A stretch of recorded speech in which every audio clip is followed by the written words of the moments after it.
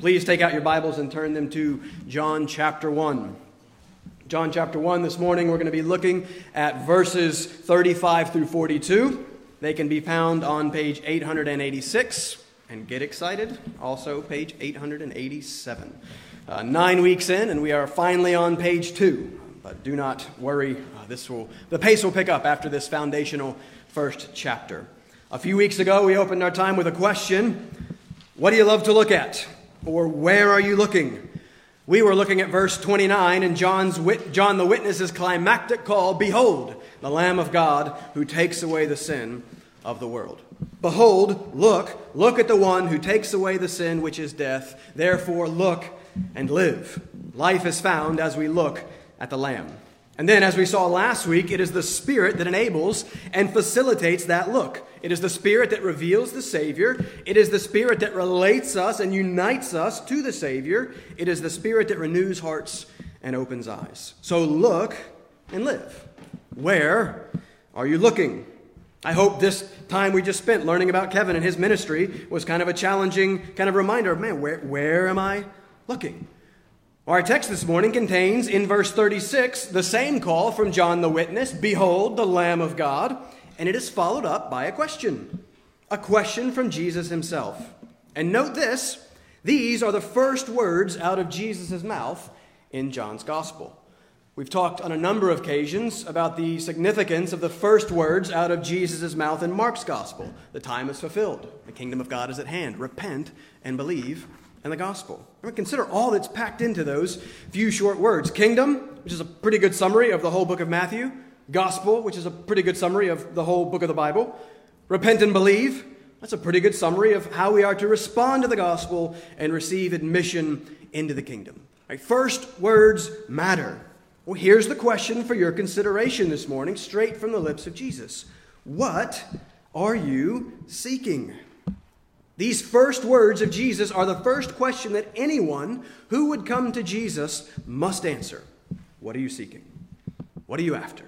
What do you hope to get out of this, out of Jesus? Or a question I encourage you to ask yourself occasionally: church, why are you here? Like today, right now, why did you get up this morning and come to church? What are you seeking? If you are a Christian, then what you are, or at least should ultimately be seeking, is Jesus Christ himself. For as we're going to see, that is what a disciple is and does. And that is what the passage before us this morning is about, as we again come to another first in this gospel. John, the author's first use of the word disciple, as he records two of the disciples of John the Witness, leaving John to follow and become disciples of Jesus. So notice the progression from the previous passage to the current passage. John witnesses, he proclaims Jesus Christ as the Savior of sin. He says, look and live. But what will be the result of this look of life? And again, how can you tell if you have looked and lived? Well, the result will be discipleship. John preaches Jesus, people become disciples of Jesus. That's that text to this text. Well, what is that? What is a disciple? What does a disciple look like? What does a disciple of Jesus do? Let's see from our text this morning. Keep that question in mind. What are you seeking? Jesus is the only answer to that question that gives life. Well, how can you tell if you are seeking Jesus? 3 points this morning. We're going to start with the imperatives and end with the glorious indicatives. I want us to see that disciples, number one, quite simply, follow Jesus. That is, by definition, what a disciple is. Disciples follow Jesus. But then we're going to see that including that following Jesus, importantly, number two, we often stop with number one. Number two, we're going to see that disciples bring others to Jesus. And we could make these imperatives: church, follow, witness. That's what it means to be a disciple. But I don't want us to miss the very important final verse where we're going to see the foundation and the fuel of these commands. Number 3, do these things for, here's the reason, for you have already been called, named, and claimed by Jesus, which is what we're going to see Jesus do for Peter at the end of our passage. So let's read it first before we begin to walk through it. I will be reading in John chapter 1, verses 35 through 42. I want you to pay attention because this is what God wants to say to you today. The next day, again, John was standing with two of his disciples, and he looked at Jesus as he walked by and said, "Behold, the Lamb of God." The two disciples heard him say this, and they followed Jesus. Jesus turned and saw them following and said to them, "What are you seeking?" And they said to him, "Rabbi," which means teacher, "where are you staying?" He said to them, "Come, and you will see." So they came and saw where he was staying, and they stayed with him that day, for it was about the 10th hour. One of the two who heard John speak and followed Jesus was Andrew, Simon Peter's brother. He first found his own brother Simon and said to him, "We have found the Messiah," which means Christ. He brought him to Jesus. Jesus looked at him and said, "You are Simon, the son of John. You shall be called Cephas," which means Peter. Bow with me and let's begin first with a word of prayer. Father, you have already been very gracious to us this morning. Father, it's been a good Sunday. And we thank you for the gift of congregational worship.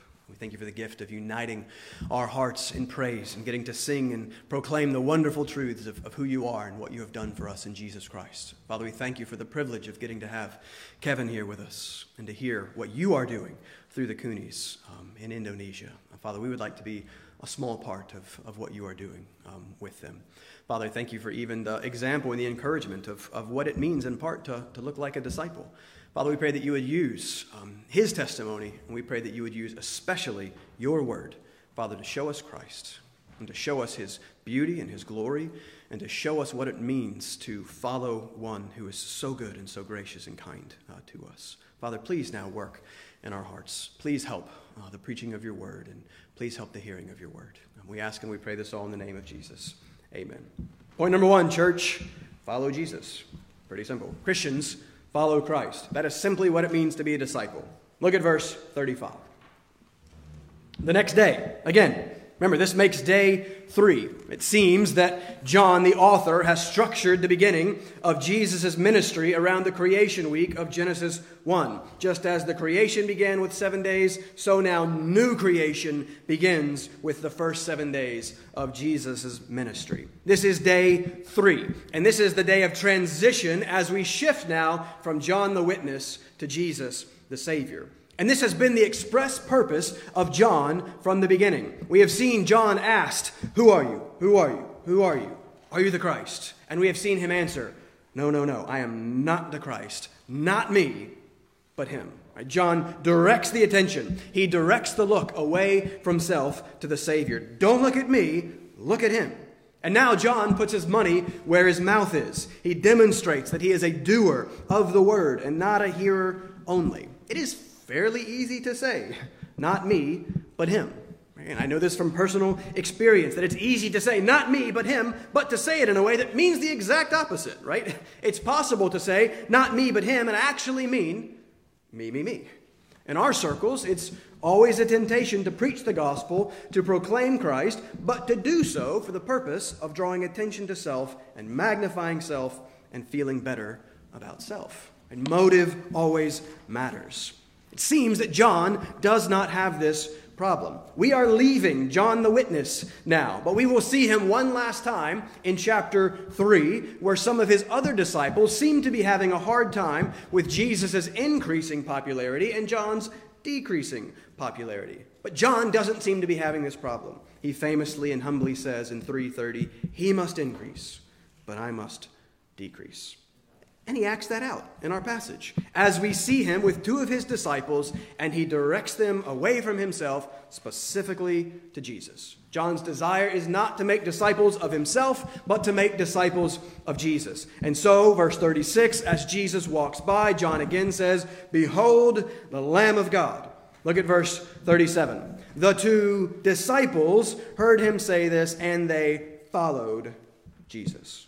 It's a pretty helpful verse right there, because that's what disciples do. Disciples, by definition, follow.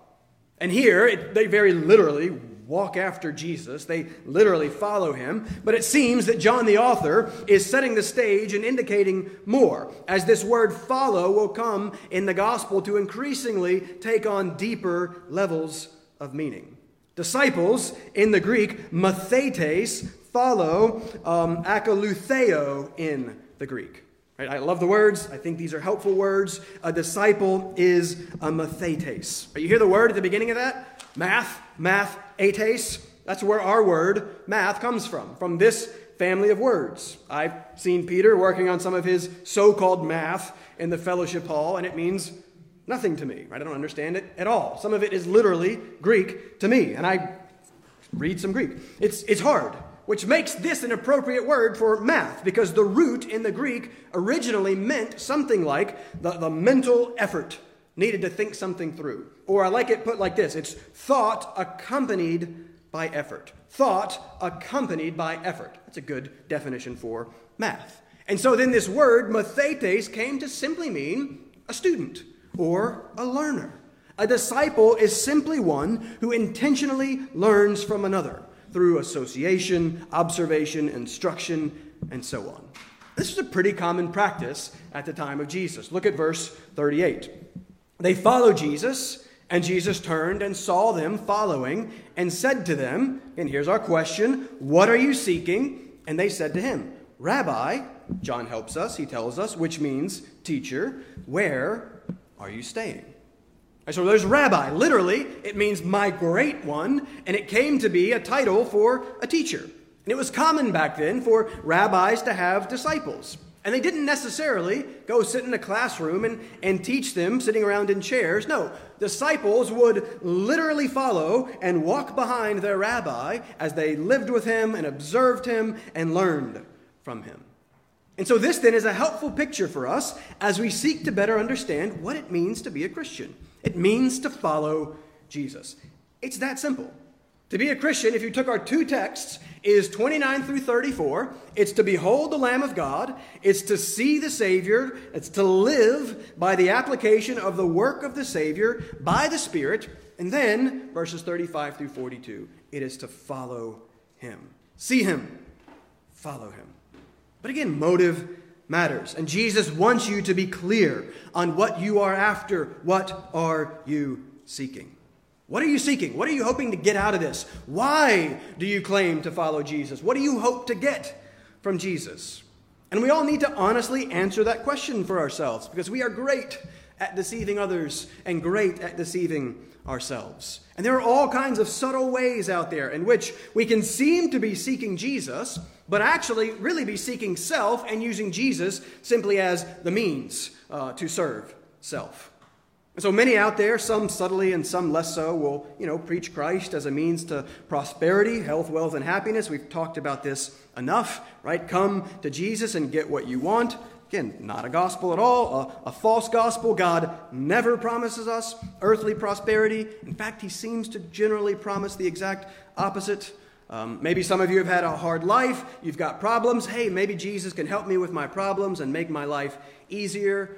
Well, maybe not, as Jesus calls all who would follow him to take up their cross and die to self, as he tells us that in this life we will have tribulation. We follow a suffering Savior. We Americans, we Westerners, need to remind ourselves that we follow a suffering Savior who died. What do we expect following the man of sorrows to be like? Some maybe seek Jesus to feel better about themselves. Some seek Jesus to prop up their own kind of social justice cause, and on and on and on we could go.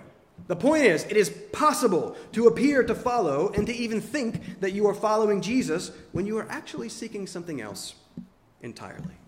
Right? A Christian is one whose eyes have been opened by the Spirit of God to their spiritual condition. They are painfully aware of their wickedness and their wretchedness. It has to start there, right? If you have not had a very real encounter with your own sinfulness, then maybe we've got a problem. Christians have seen their sin. They have despaired over their ability to do anything about that sin. But then by the grace of God, they've seen the Lamb. They've seen the Savior as the only solution to that sin. And so they then throw themselves at his feet to be forgiven of that sin that is death. That sin that has separated us from God, because they desire nothing else but God himself. So they have seen, they've been captured, and then they follow. A Christian seeks Christ. It's that simple. And that's what we see these two disciples doing. Back to verse 38 again. Jesus has asked them this question that he asks us all. Answer this question this morning. And then he responds to the verse after that says, Rabbi. They respond to his question, where are you staying? That's how they answer the what are you seeking question. And it's kind of a weird response. Why is that what they ask? They've just heard, they've understood to some degree that this is the Lamb of God, right? This is the solution to their sin. This is the one they've been looking for and waiting for. And yet they ask, hey, where are you staying? Why? Well, it's simple. It's because they want to be with him. It's that simple. They want to be alone with Jesus for a long time, just with him. And this then is also what a disciple is and does. A disciple is one who desires and delights to be with Jesus. Following Jesus includes simply being with Jesus. And it seems, once again, we've talked about how good of an author John the author is. I think he's playing with words. We know that John loves double entendres. He loves deeper meanings. And so in the text there, where you see the disciples ask, where are you staying?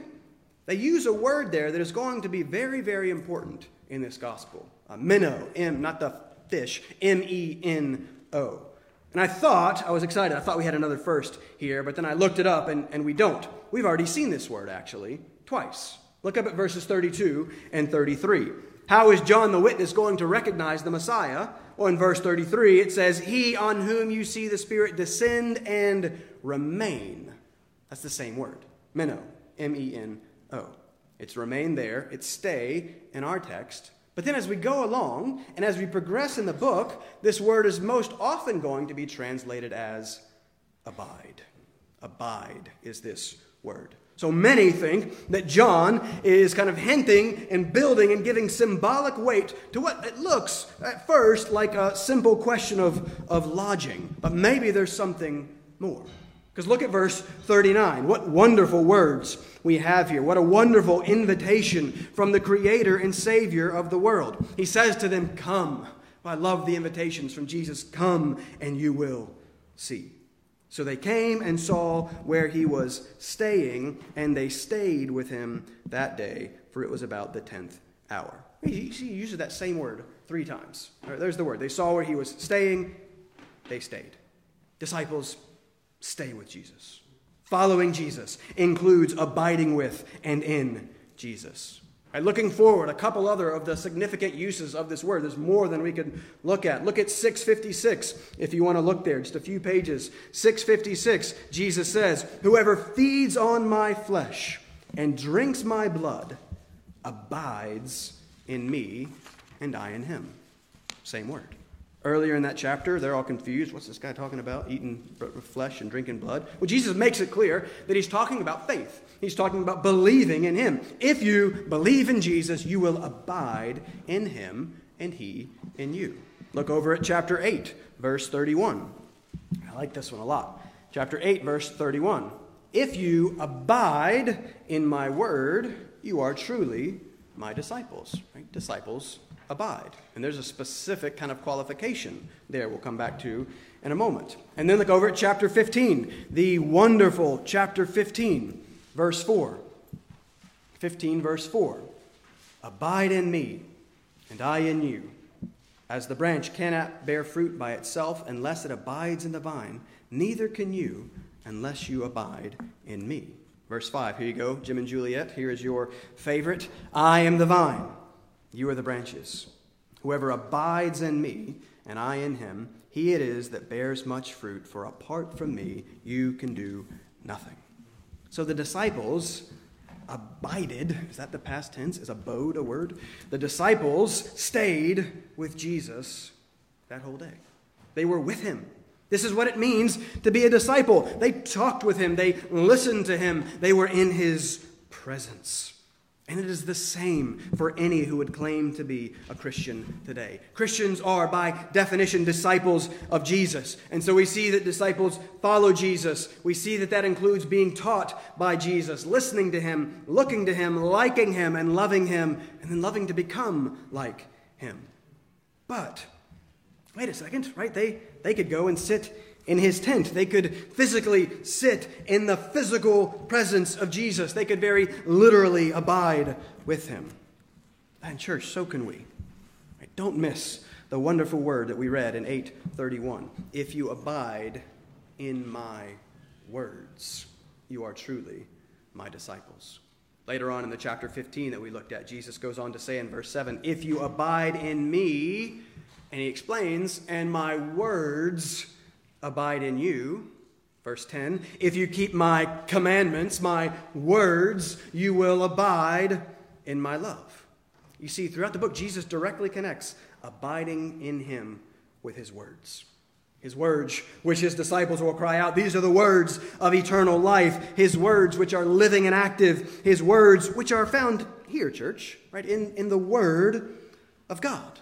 Right? These are no mere words. As we looked a little bit last week, this is not just a book. There is no word-spirit divide. These are the words spoken and inspired by God himself, the words that are able to make you wise for salvation, breathed out by God and profitable. The words, as we'll see next week, which reveal to you the Christ. The words, which we'll see in a moment, are the foundation upon which the Christian and the church are built upon. The words that the Spirit takes and communicates to us. Abide in me. As the two disciples abide with Jesus, sitting in his presence, listening to his words, so do we abide with Jesus, sitting in his presence as we listen to these words that reveal to us the Word, capital W. And so, as we just sang, and how firm a foundation, the Word is foundational to all disciples. I love how Jesus concludes his masterful teaching in the Sermon on the Mount. Listen to verses 24 through 27 of Matthew 7. We just basically sang this. Everyone then who hears these words of mine and does them will be like a wise man who built his house on the rock. And the rain fell, and the floods came, and the winds blew and beat on that house, but it did not fall, because it had been founded on the rock. And everyone who hears these words of mine and does not do them will be like a foolish man who has built his house on the sand. And the rain fell, and the floods came, and the winds blew and beat against that house, and it fell, and great was the fall of it. So quite simply, a house without a foundation will fall. You, without a foundation, will fall. Jesus tells us very clearly that the foundation is his words. Right? The word is foundational for all disciples. Disciples follow. The word reveals to us the master we follow. Disciples are taught. The word teaches us of the Lord of life. Disciples abide. And then this word actually mediates to us the presence of God himself. And so again, going back to the beginning in Jesus' question, ask yourself, what are you seeking? Ask yourself, is there any way in which you can truly say that you are following Jesus? Are you being taught by him through his word? Are you abiding with him through his word and through his people? Do you have anything to do with this word through which he does all of those things? I believe it's pretty simple. God works, we know that God providentially works in all things, right? He is sovereign over all of it. But I think God specifically works through his word and through his people. Through his word and through his people, surrounded by and built on his word. So, are you engaging with the means through which God has told us in his word that he works? It's quite simple. That you cannot be a disciple if you are merely believing some things about Jesus and occasionally coming to church. A disciple is one who is consumed by Christ. A disciple is one who is kind of caught up in Christ, loving the Lord, living for the Lord, because we've seen who he is. We've seen who we are. We've seen our sin. We've seen then his beauty and his glory. And then we've seen what this all beautiful and all glorious one has done to save us from that sin in his living and in his dying. Right? Do you desire and delight in Jesus in any way? Yes, do you believe in Jesus? Faith is everything. Okay, what does that mean? Are you following Jesus? Okay, yes, what does that mean? Do you delight in Jesus Christ? Right? Do you love the Lord who gave his life so that you could live? That's what disciples do. Disciples love Jesus, and so disciples follow Jesus. Point number 2, though, let's keep moving, because as we're going to see, disciples bring others to Jesus. It's always a temptation to stop at point 1. It's always a temptation to focus only on our personal relationship with Jesus. But what we see next is that a true relationship with Jesus always results in a desire for others to have a relationship with Jesus. To truly follow the one who came to seek and save the lost will result in some sort of desire to bring others to the only one who can seek and save the lost. Go back to the text. Look at verse 40. One of the two who heard John speak and followed Jesus was Andrew, Simon Peter's brother. Pause for a second. Notice something first. We were introduced to these two disciples up in verse 35. Now, one of those disciples is named Andrew. In our text and in the following text, John the witness is named, Jesus, Andrew, Peter, Philip, Nathanael. Everyone is named, except for this one individual that is not named. The second disciple in our text. Who is he? Well, we cannot say definitively, but most assume that the fact that everyone is named in this text except for this one disciple, plus some of the details of the text, right? He says it was about the 10th hour, about 4 o'clock in the afternoon. Well, that kind of has the ring of an eyewitness detail. Well, all these facts together seem to imply that this unnamed disciple is John himself. Not John the witness, but John the author. Remember, John, the author of this gospel, never names himself in this gospel. This is most likely John who comes with Andrew to follow Jesus. And just as John the witness has no problem decreasing so that Jesus can increase, no problem sending disciples away from self to the Savior, no problem directing all the attention to Jesus, so John the author has no problem decreasing so that Jesus can increase. No problem directing all the attention to Jesus. Doesn't even name himself. But then he also draws the attention to this other disciple, Andrew. Again, it's a hard, but it's a helpful truth. Humility is hard. Truly being a behind-the-scenes person is hard. Truly desiring no attention, no glory, and no credit is very rare. But here we see it in John the author, and we actually see it in Andrew as well. Look at Andrew. Oh, poor Andrew. Look at how Andrew is introduced. Andrew, Simon Peter's brother. Man, this one resonates with me. I preached a sermon on Andrew a long time ago at North Shore. I didn't go back and look at it because it was probably pretty bad. But I remember that in that sermon I made a joke about very much understanding Andrew. I have often been Matt, Josh's brother. Right? Don't hear this as any sort of complaint about my brother. Some of you have met him. I have a wonderful big brother that I am very thankful for, and he is very, very good to me and to my family. I've gotten over most of my little brother syndrome, I think, but it could be hard to grow up in his shadow. He was 4 years older than me, and he is my superior in every way. Bigger. My brother is a beast. I wish he could arm wrestle Kevin right now. I want to see which of them would win that fight. He looks like Kevin. We are built differently, my brother and I. Don't mess with him. He's better looking. He's more athletic. He's more confident. He's more outgoing. He's more successful. Everything. Everyone always knew and loved Josh. I've confessed before. It took me a couple years to confess this, but I confessed before that I sang in an a cappella group in college. I know. Super cool, right? No, super lame. It seemed cool at the time. But my brother was actually in the group first. And as he was going out 4 years ahead of me, I was coming in. And so that first year, they printed T-shirts for everyone in the group. And on the T-shirts, on the back, they put everyone's nickname. Do you know what the back of my shirt said? It said, Josh. Because that's what everyone called me. That was my nickname, because everyone called me Josh. Every time we sang, I had to sing with my brother's name on my back because I was so identified with and overshadowed by him. Yeah, but I actually didn't mind. I loved it because I've always loved and looked up to my big brother. But he very much was and is the big brother, right? He is Josh. And here we are introduced to Simon Peter for the first time. Oh, and Andrew, who is his brother. I identify a bit with Andrew. He comes onto the scene first, but the limelight quickly and almost immediately shifts to Peter. Peter will be front and center in this story, and we will see a lot of Peter, and we will not see so much of Andrew.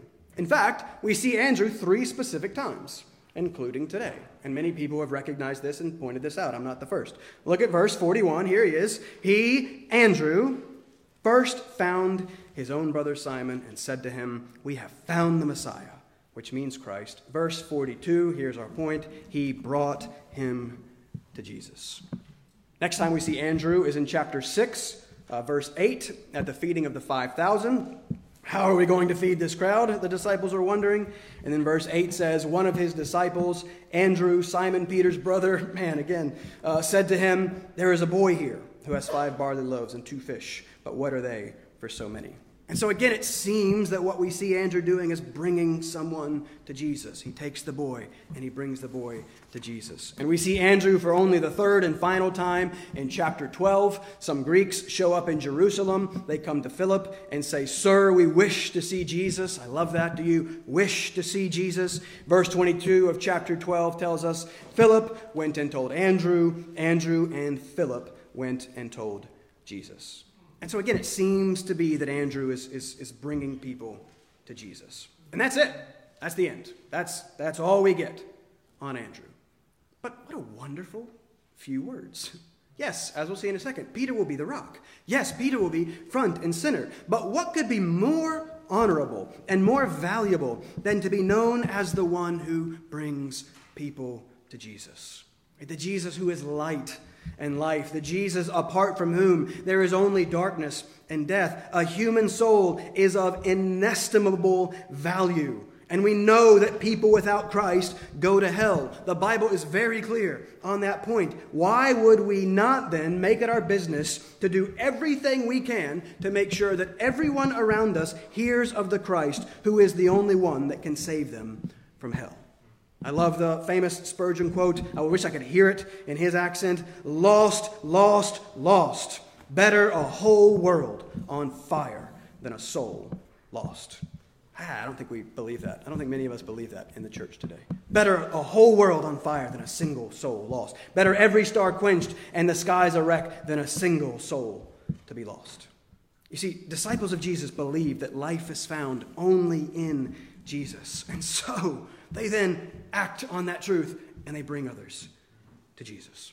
The last command that Jesus gives to his church, to his disciples, is to go and make disciples. Again, this is not an optional add-on. This is not something reserved for the super Christians or the Coonies or the pastors. This is part and parcel of what it means to be a disciple. Disciples of Jesus make disciples of Jesus. Disciples of Jesus bring others to Jesus.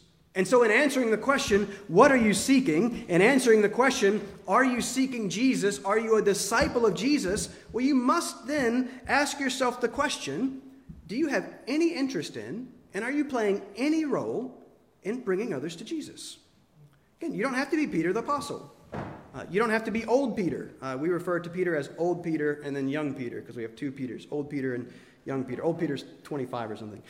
You don't have to be Peter with his zeal for open-air evangelism. You don't have to be Kevin Cooney. You don't have to be Mike Moultrie. You don't have to stand in a pulpit and preach to 100 people. You don't have to stand on a street corner. You don't have to move to the other side of the world. It would be great if some of us would, but you do have to make disciples. That's just part of the command. You do have to bring others to Jesus. And as a church, that's all evangelism is. And that is something that we are all called to do. And I've confessed many times that we all struggle with this, and I'm the chief of sinners in this area.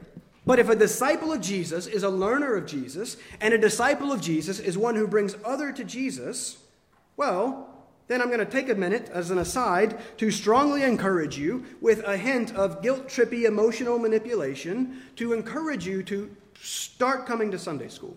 We're about done. We're going to take a break from Matthew before we take a pause. We need to figure. I'm not going to give you a date yet because we need to figure out our schedule. But either the 14th or the 21st, we're going to start a topical series on evangelism Sunday mornings at 10. If it's on Valentine's Day, happy Valentine's Day, right? Love people by introducing them to the God who is love. But listen, church, disciples are learners of Jesus. You just cannot really call yourself a learner of Jesus if you give Jesus an hour of your week. It just doesn't work. Right? The 1 hour that you give to church cannot compete with the over 100 hours a week we give to the world. Church, I'm just going to encourage you as your pastor, because I love you, come to Sunday school. We're here with some pretty good stuff, I believe. And if disciples are also those who bring others to Jesus, well, then let's come and learn together how more specifically and practically to do that. That's what we're going to talk about for a while. We've been talking about it a lot. Here's the Great Commission. Here's what we're called to do. All right, how do you do it?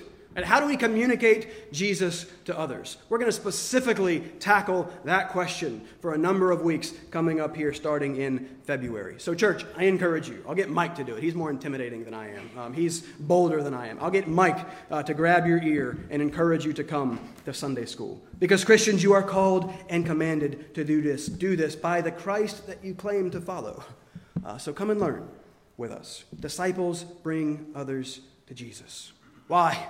Because they love Jesus. Right? Because they delight in the forgiveness and the life and the freedom that they have found in Jesus. Because they have tasted and seen that he is good. They have seen his beauty and his glory. They have experienced his grace and his mercy. And so they want others also to know and love the one that they most know and love. Church, who are you bringing to Jesus?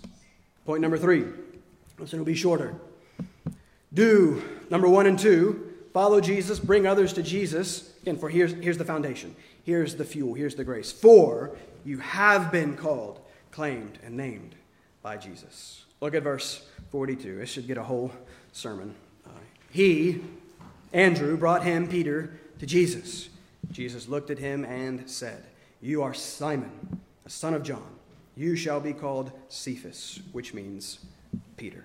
And there's a lot going on there that will get unpacked and fleshed out as we continue on in this book. But for now, all I want you to see is that disciples of Christ, before they follow, before they bring others, are first called by Christ.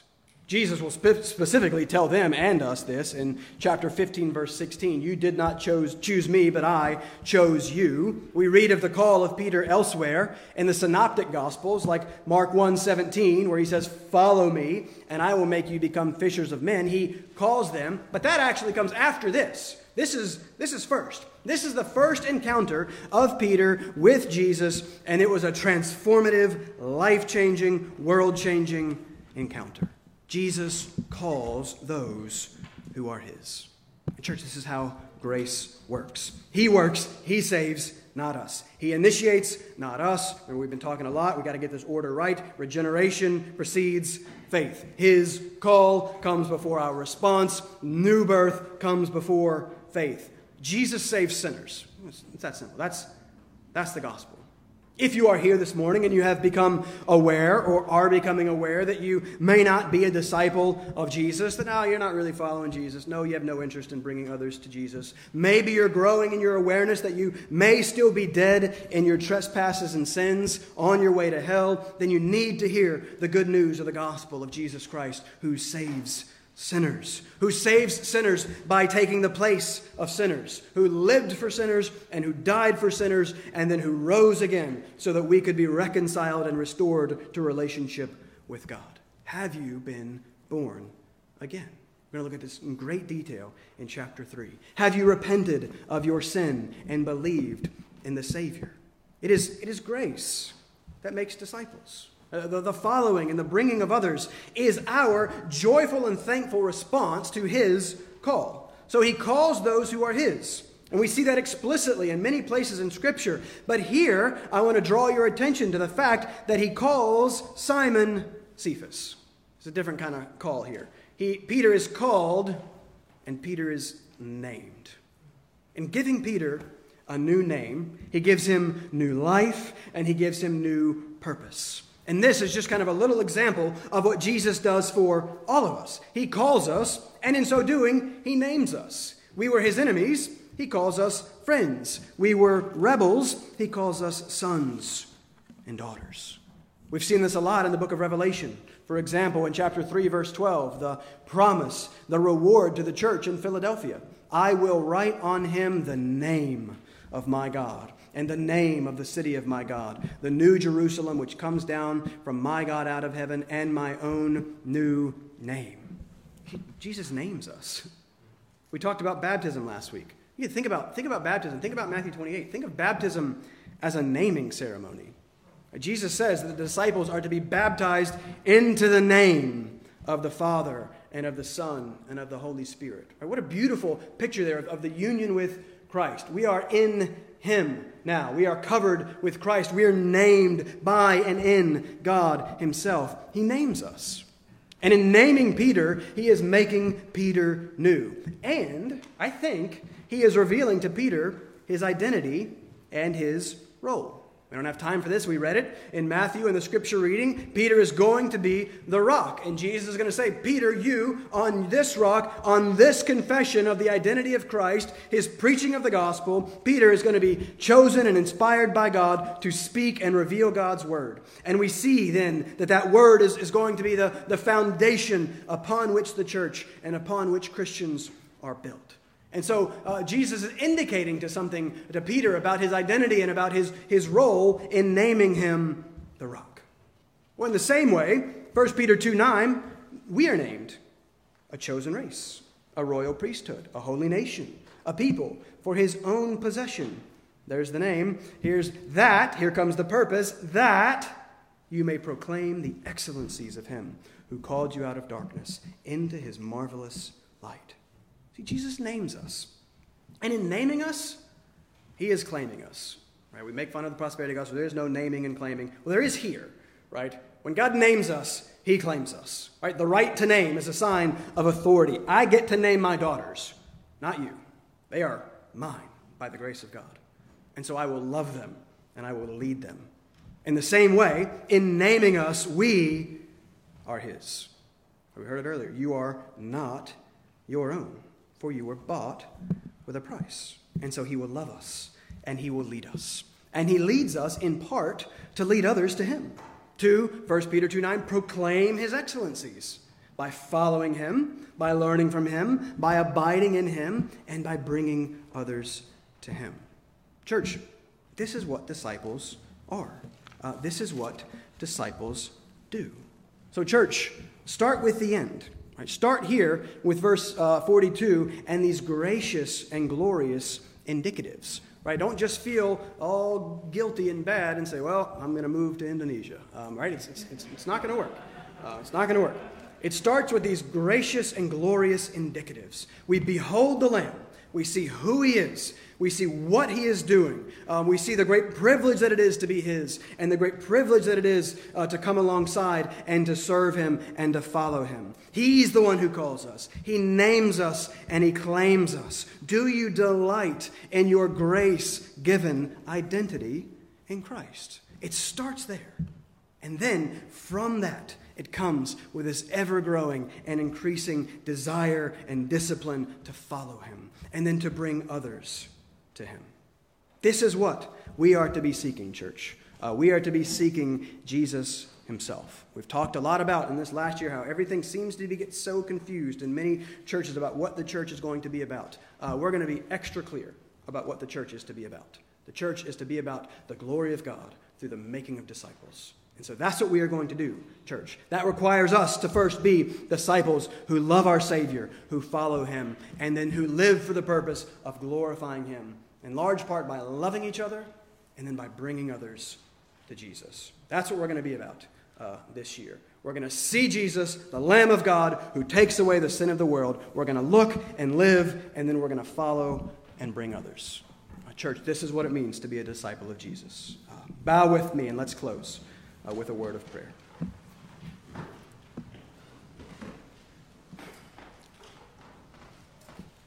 Gracious Heavenly Father,